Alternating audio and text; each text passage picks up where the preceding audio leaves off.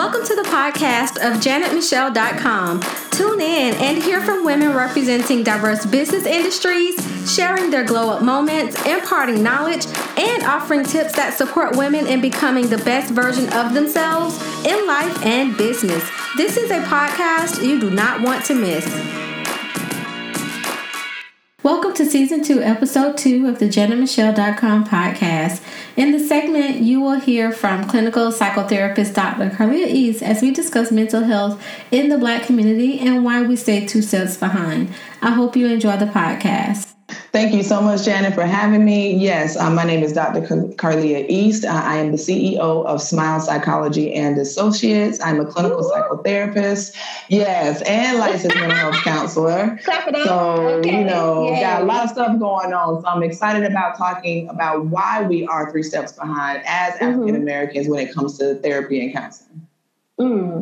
And I'm so glad that you grace this platform with your presence, because what we're saying, and I feel like, in all honesty, like the topic is needed, because we in the Black community, like we don't like to face stuff straight up, right? Right. It's like we'll give a name, a nickname, and not take it seriously, and the end result is precisely what the topic is. We're ending up, we're 3 steps behind. So can you dig a little deeper about that and what it looks like being 3 steps behind?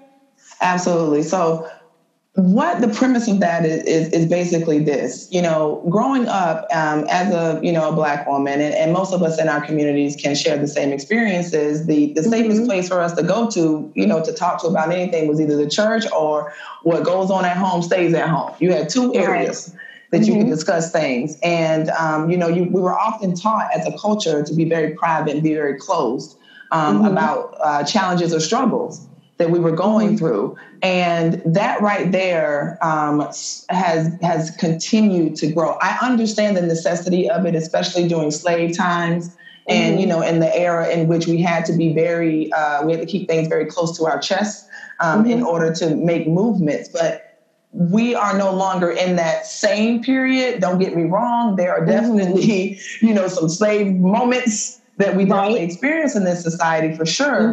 But we have way more opportunity than we've had before.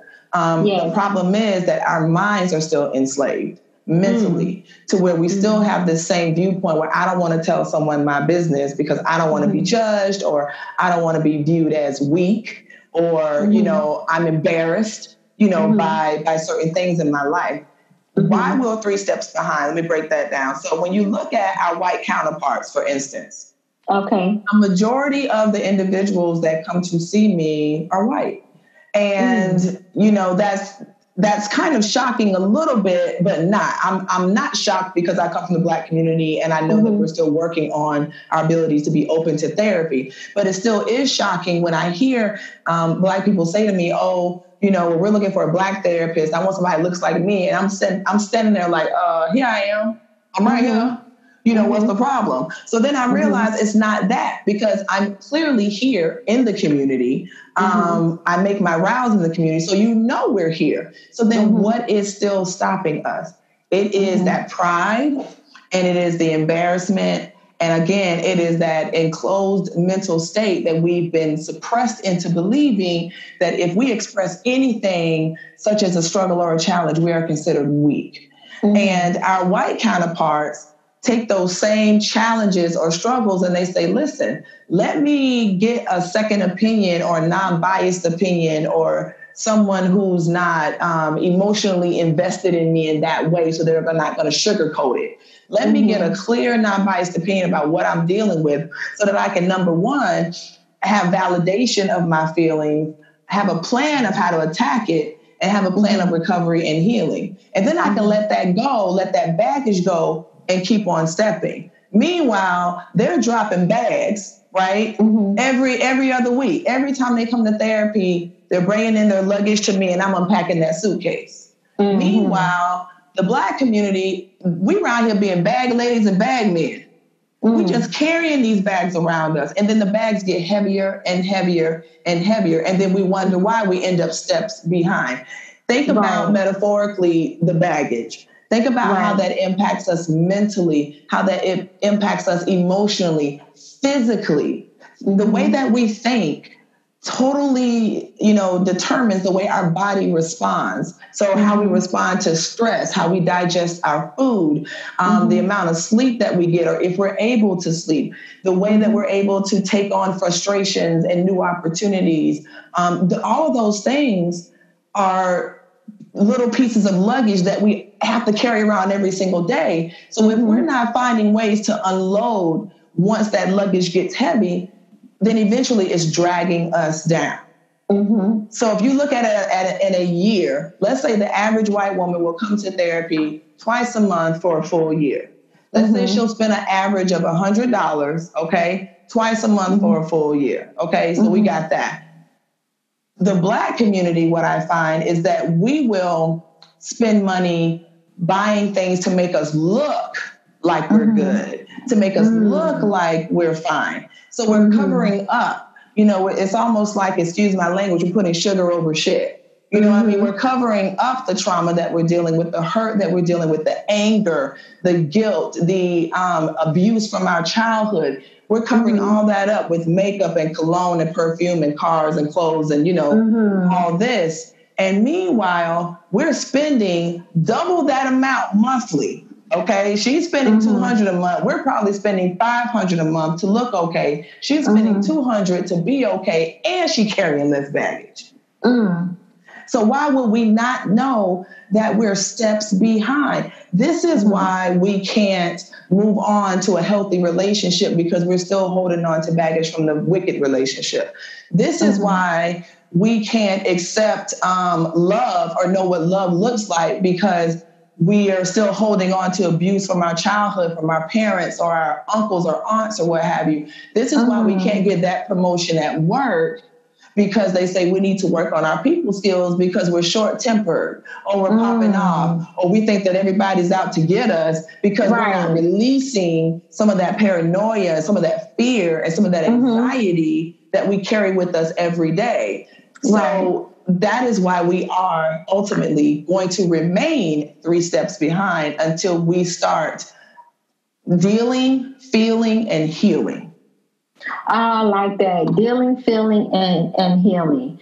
That's good there. And so do you think religion can sometimes present a roadblock to the Black community embracing healing and that sort of thing, embracing counseling and getting services and seeking services? Do you think sometimes religion can present a roadblock in that? Because it's in some circles, what I've witnessed is it's almost like you're ashamed if you say you're going to get therapy or seek therapy because you got a Bible. You know what I'm saying? So there's this cloud, like, okay, I shouldn't be doing this then because I got the Bible. Do you think that could be a problem, or it could be a roadblock? It is. No, absolutely. It absolutely is a roadblock. And more so, not necessarily the religion, but the individuals that are preaching the religion. Oh, okay. Because, we go to church for translation. Do you get what I'm saying? And so we go there for that uplifting, for that word. And this is the problem that I see specifically is I have tried to enter into some of our, religious communities here, and they didn't even want me entering in the building, honey, because it's almost like they think they're going to lose their congregation or lose their following. And what I try to get them to understand is this: if a member of your congregation comes to you as a pastor or a dean or, leader or what have you, for guidance in an area that you don't have a degree in, that you don't have a license in, that you don't really know how to handle, and you throw them a scripture about prayer. They go back and they pray. They come back again and they say, you know what, my prayers, I just feel like it's not working. And what do you tell them? You're not praying hard enough. You need to fast. So you add on another element. This is the problem.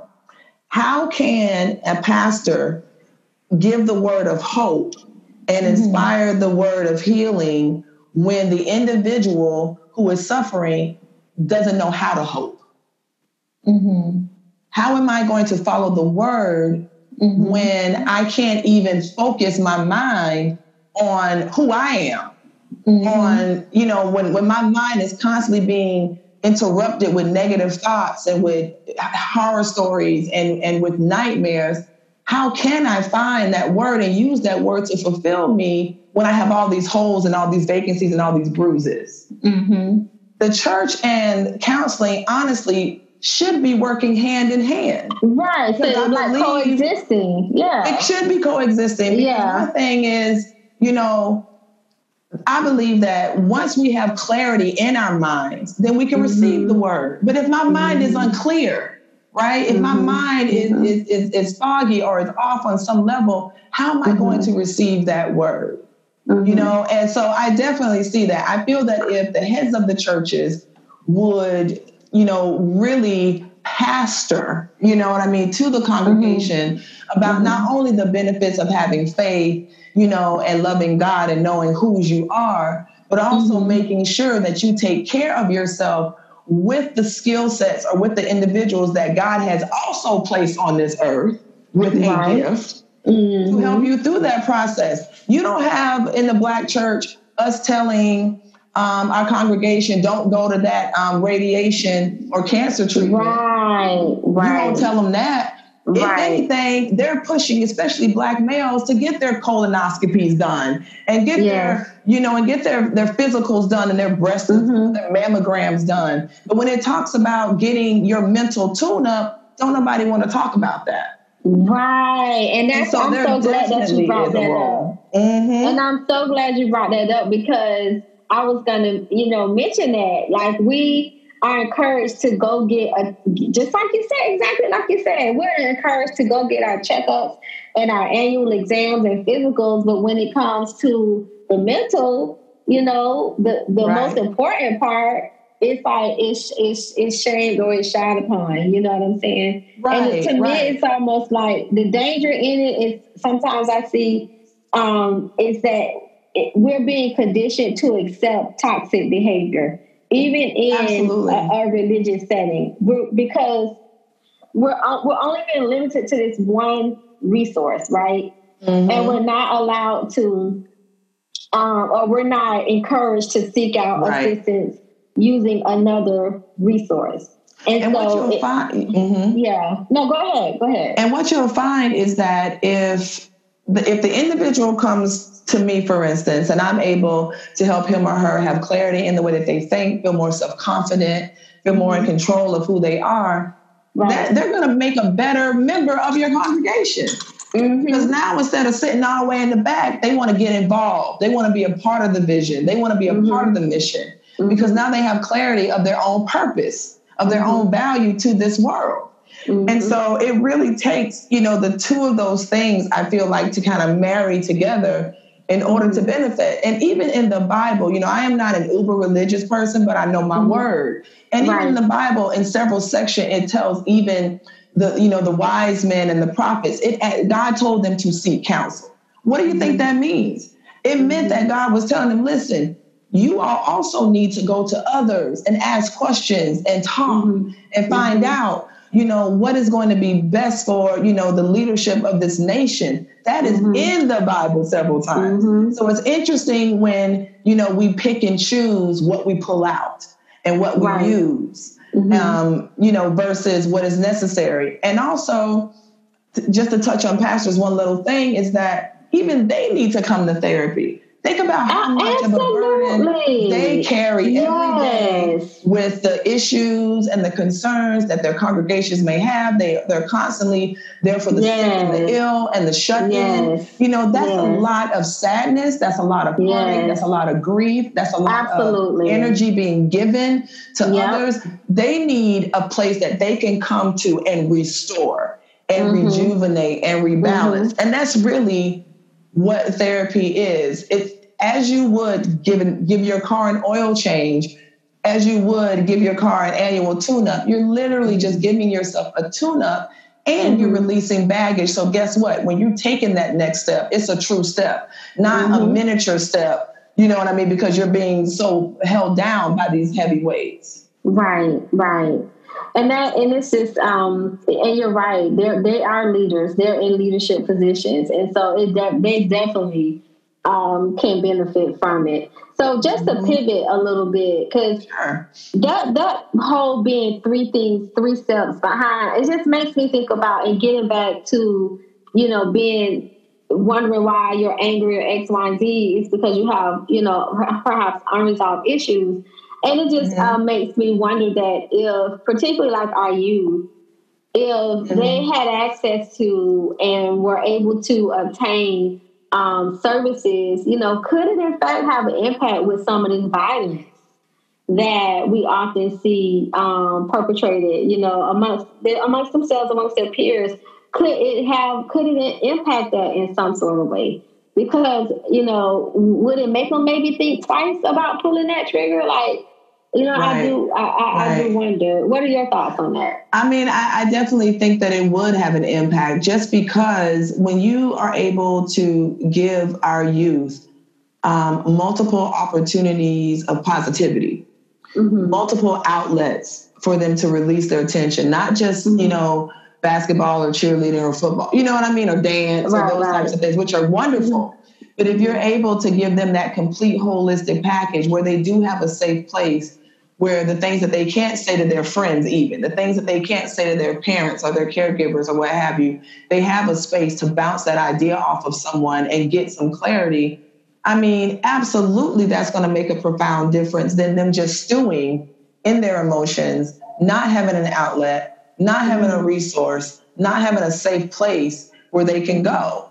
And, as many a times as we can provide opportunities and outlets for our youth, we should. Anytime I have held a youth group, and with men, young males or young women, I tell you the amount of weight that they let go in just a group setting, and just having someone validate their feelings, having someone relate to their struggles and challenges is amazing. And the response that I get is, okay, so I don't really want to have beef with her anymore because, Dr. East taught me that that's not even worth my time, that I shouldn't even waste my time on that issue because that's her problem, not my problem. So why am I letting her suck me into her stuff? I mean, it's just those pieces of clarity and those nuggets that, people can hold with them. And so any tool that allows our youth to have a sounding board and a safe space is always going to be beneficial for them. Now, can we save every youth? No. But can we save everybody? No,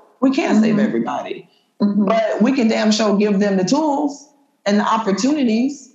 Yeah, because I just think back to like being in high school and like, dang, what if they did have like sessions like that? Because, these kids, they really be going through it. And sometimes as parents, like, we have no clue, what they be going through, the peer pressure, you know what I'm saying, that they be facing, just transitioning, you know what I'm saying, from absolutely into being teenagers, adolescents and stuff like puberty, that. Puberty, like we really don't. We think we do as parents, but sometimes we really don't have a clue with what all they're facing, especially in this day and age of social media, girl. Yes. Image and having it all figured out before you turn 21. Like they're dealing with stuff like we just That's some pressure. It's some pressure that we didn't have to deal with it. So I could definitely see how them having access to services could most certainly benefit them. What are some things? What if you could think of one thing, an innovative thing for people to have access to services? What would that be? What would that look like? So we can begin to get ahead of the curve. Like what is something innovative, that could possibly take place? I think that, one of the main things that we know is a red stop sign for a lot of us is people knowing that we're going to therapy, right? Okay. Us actually walking into that building that says psychology, or therapy or counseling. So one of the things that I'm actually going to start working on, which I think would be necessary, is to offer, more virtual therapy groups and not just virtual therapy for individuals, but a group. There's power in a group setting, and in knowing that you're not alone, and knowing that you can bounce ideas off of each other, that the same struggles you've had, that person has had, and there's support there. But then online, there also is an opportunity for anonymity, and a strong opportunity for confidentiality. You can come on as an emoji. You can have a nickname. You know what I mean? The only thing is your voice. And I really feel that is going to be something that I think would be beneficial, because it does allow you to still do the work in your safe space, which may be home or your car, or whatever it is. But it also allows you to get that help. And it's more affordable, right? It's more affordable for people to be able to do so. But that's something that I think is going to be, that I think would really be beneficial. They have, apps where they do text therapy and online virtual counseling, where they do email therapy, and that's all well and good. But there is nothing like having a human conversation with another person. There's nothing like having other voices weigh in on the conversation and tell you about their experiences, and immediately get support about those experiences, and then immediately get tips about how to handle that experience. And they ain't seen you, they don't know you, they don't know, you know what I mean? They don't know you for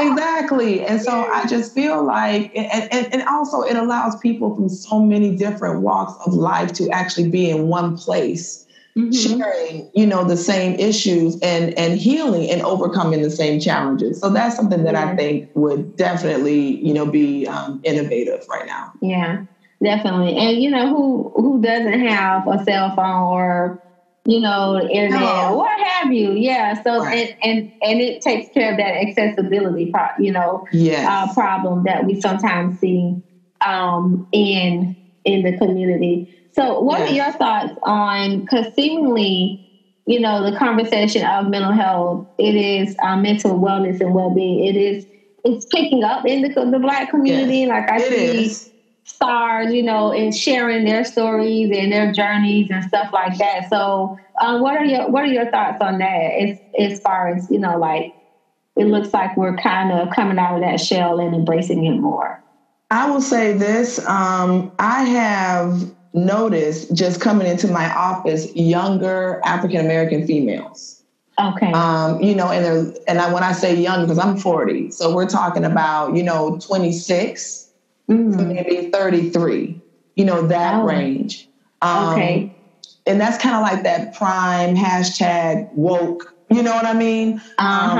Group. And so I do find that is becoming more of a trend, where we are really definitely more aware, of our healing, and our younger sisters are definitely, I feel like, embracing that. So I do feel like even with this younger generation, we are seeing some changes where our younger women are getting involved. Now, our Black men, of course, there's always that machismo, that concept of I being a man, and those types of things. So again, we're going to have to continue to work on that. But I definitely feel that I have seen an increase in young females wanting to get involved, as well as organizations wanting to get our younger youth therapy component. So, I get approached by youth programs that recognize, we need a group.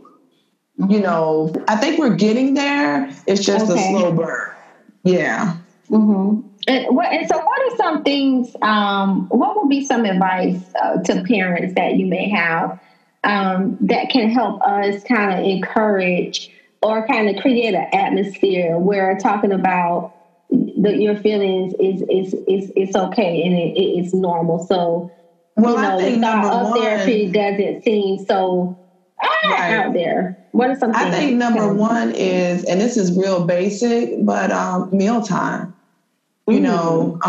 Research shows, and this is very true, that if you just sit down, 3 to 4 days out of the week and have dinner with your child with all electronic devices off, phones down, and just genuinely ask them, how was your day? Not the rushing in the car. How was your day? It was good, Mom. Okay, and we're moving on. But simply ask, how was your day? And share your day. If somebody pissed you off at the office and how you handle it. Right. Because our children may be young, but they're insightful. They're very knowledgeable and they absorb everything. They see and they feel. And as parents, we have to be, in a safe way, but as transparent as we can be, to let them know that we come up against biases and prejudices and hate and issues and feelings of not being beautiful or handsome or, we go through these things. We need to stop hiding this from our children and instead show them how we successfully navigate them and have those conversations. And then we're building our children up to be able to be open to have those conversations. I tell, my son is only 4, but we have conversations, because I would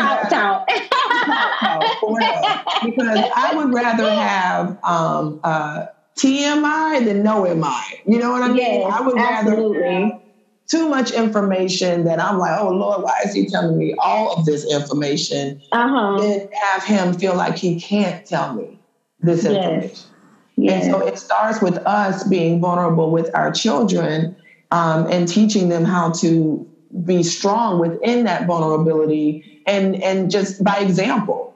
And then they will mimic our behaviors. And therefore, when it does come time, if we feel like there's something deeper, we have an idea of what it is because we have the conversation. And it's a lot easier for us to say, you know what, kiddo, I think you might need to talk to somebody and mom or dad, we'll go with you because, we want you to be the best you. I mean, that's what it's about, having those open conversations and dialogues.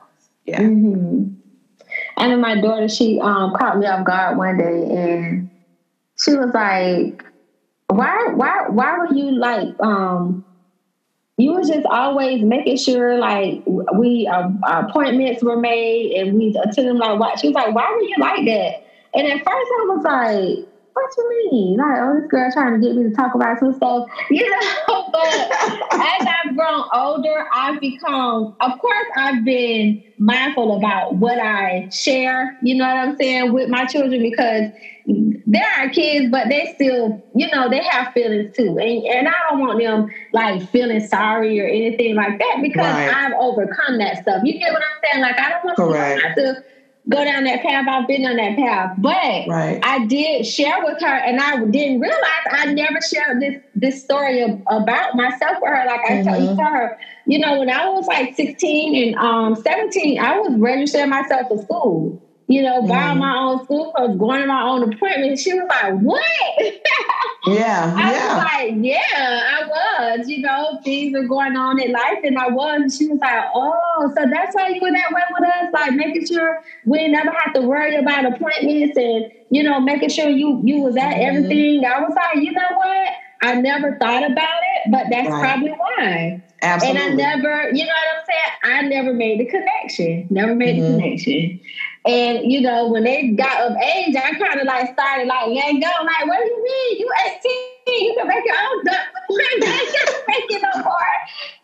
And they didn't like it. But, it just dawned on me. That's probably why I was that way. Those patterns and behavior things is because I learned at an early age how to do that stuff for myself. But I did it for them, so they didn't have to worry about doing that. So absolutely. Being open, it's true, having that, being not afraid to have that dialogue and talk to your kids about some things, share things, about your life with them. And, we are our children's first line of defense. The community and the school and the church is not responsible for teaching our children those basic morals and standards and teaching them about the tools they can use. Therapy is not a punishment, it's a tool.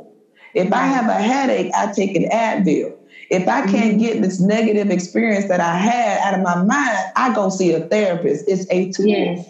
And we have to start painting that picture of it being a tool, just like we would use a wrench or a saw or anything else to help us get the job done. Therapy helps us mentally get the job done, and then ultimately will keep us 3 steps ahead instead of 3 steps behind, because now our mind is clear to it's been renovated. So now we can recreate and we can produce and we can process and we can multitask and we can focus and we can do all of these things much better when we have a clear palette to work from instead of the mess and the baggage that we're constantly carrying. Yes, absolutely. Absolutely. And it's definitely, you could tell, sometimes when you work up under people that need some work, you know what I'm saying? Like, yes, okay, ma'am. It bleeds over. Yes. Yeah, it's like, you know what? Some ain't right. I ain't gonna give it to them, but some ain't right. Right. You gotta put the thing on it, but it's like, shit ain't okay. Because when I do things in my life, there was a moment when my mom went through a health crisis, and I didn't see clients for a while because I knew that it was my job to give them hope, but I was looking for hope at the same time. And I was not going to spill over that negativity and that fear onto my clients.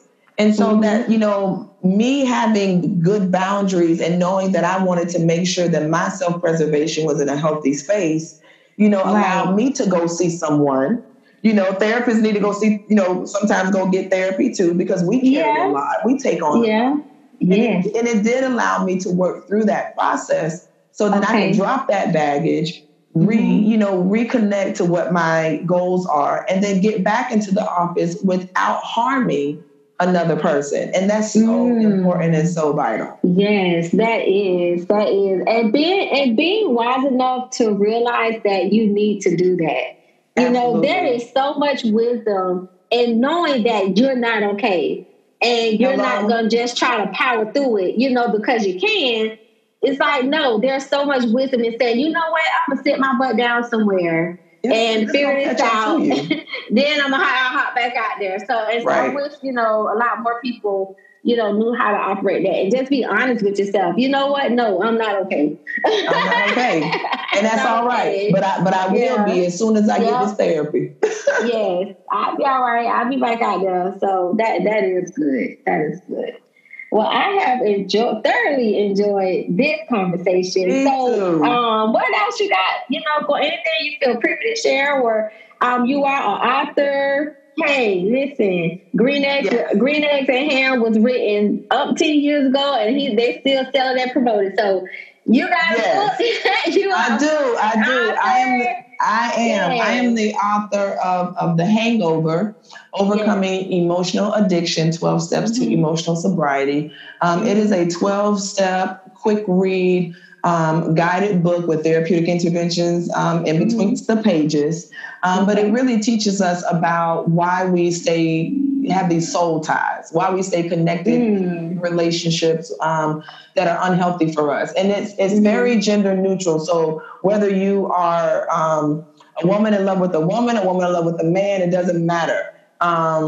It allows you to step into understanding what an emotional addict is. Why do I keep rebounding? Why do I keep going back to the same relationship? Why do I keep ended up being the one hurt? Why do I keep giving up my cookies too quick? All of these things. And it helps you to reach what I call emotional sobriety, is being able to be emotionally confident and sober, and being confident in being single, and understanding that a mate for you is an addition to your greatness, not the absolute value of.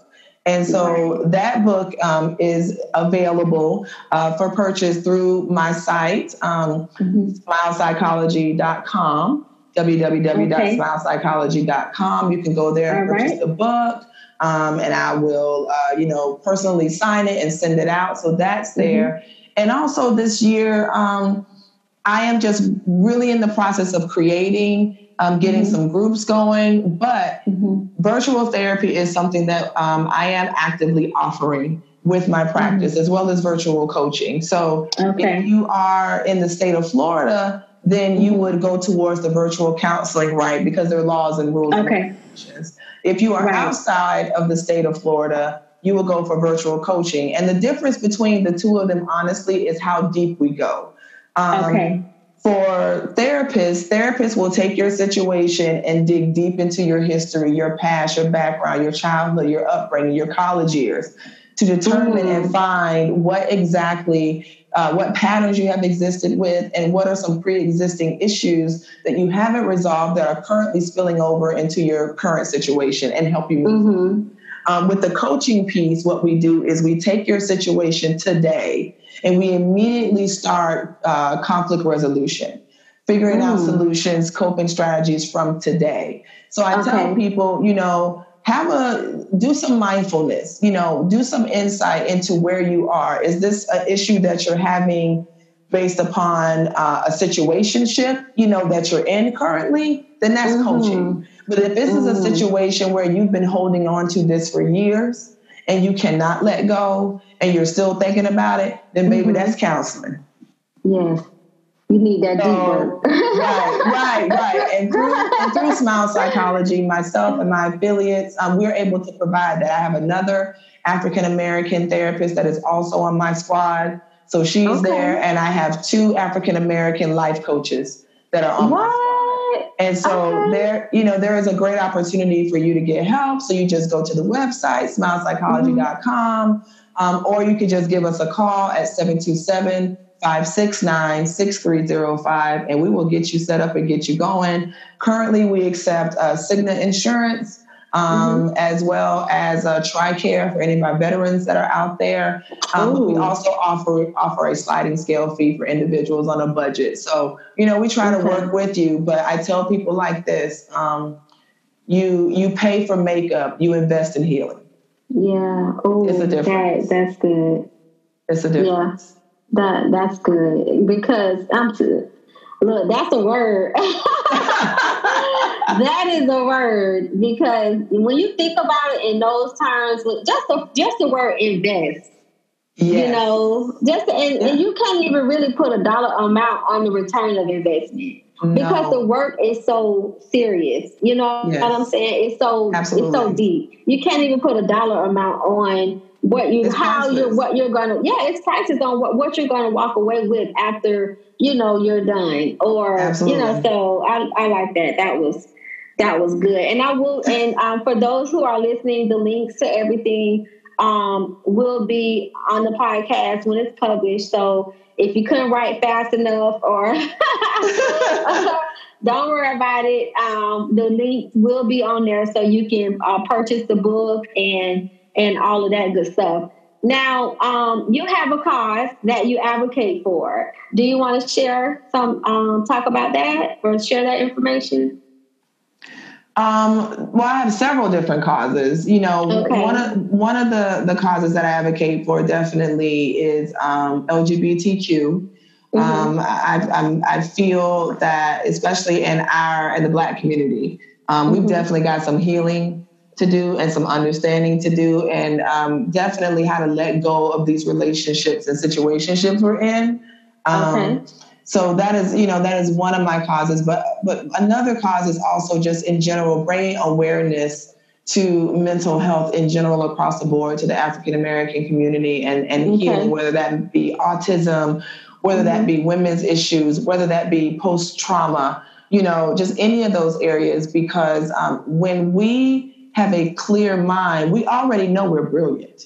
We already know that we are, 24 karat gold dipped in magic sparkle dust. You know what I mean? Yes. And I think it's just a matter of us allowing those things to shine out, out loud and proud. So right now, those are kind of, I guess, my cause or my missions. Is just to really spread that word and to let everybody know that, hey, us Black therapists, we out chill. We in this building.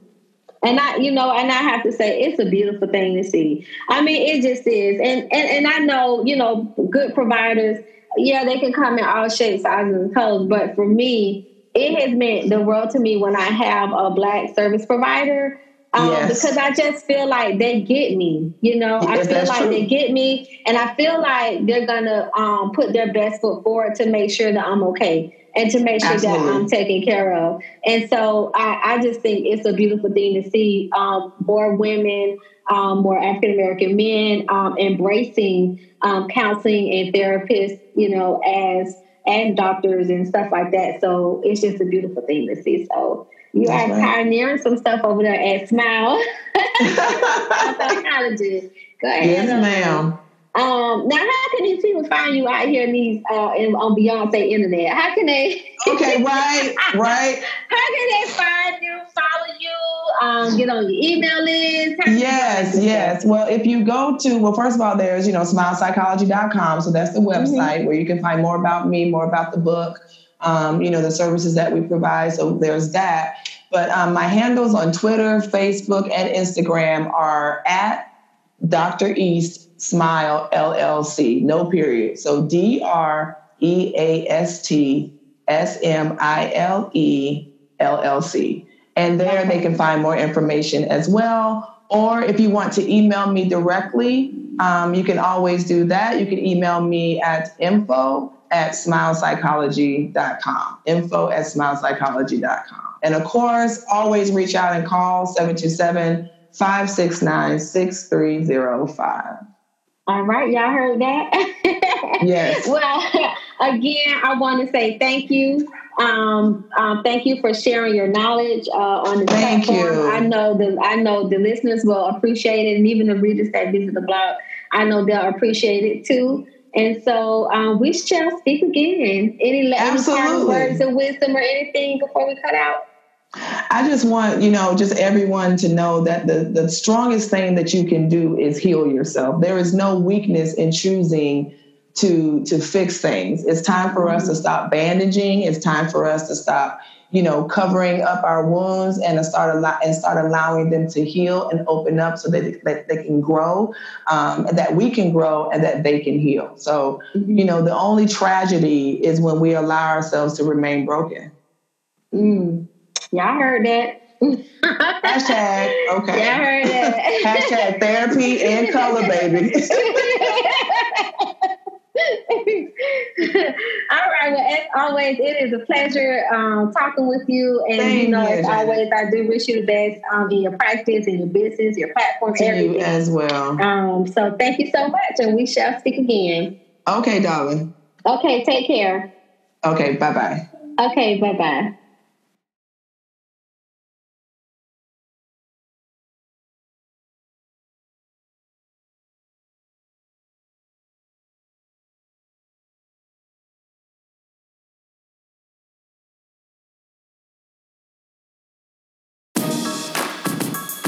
Thanks for hanging out with us. If you enjoyed this episode, hit that subscribe button and share what you loved or learned with us on Instagram at Janet Michelle Blog.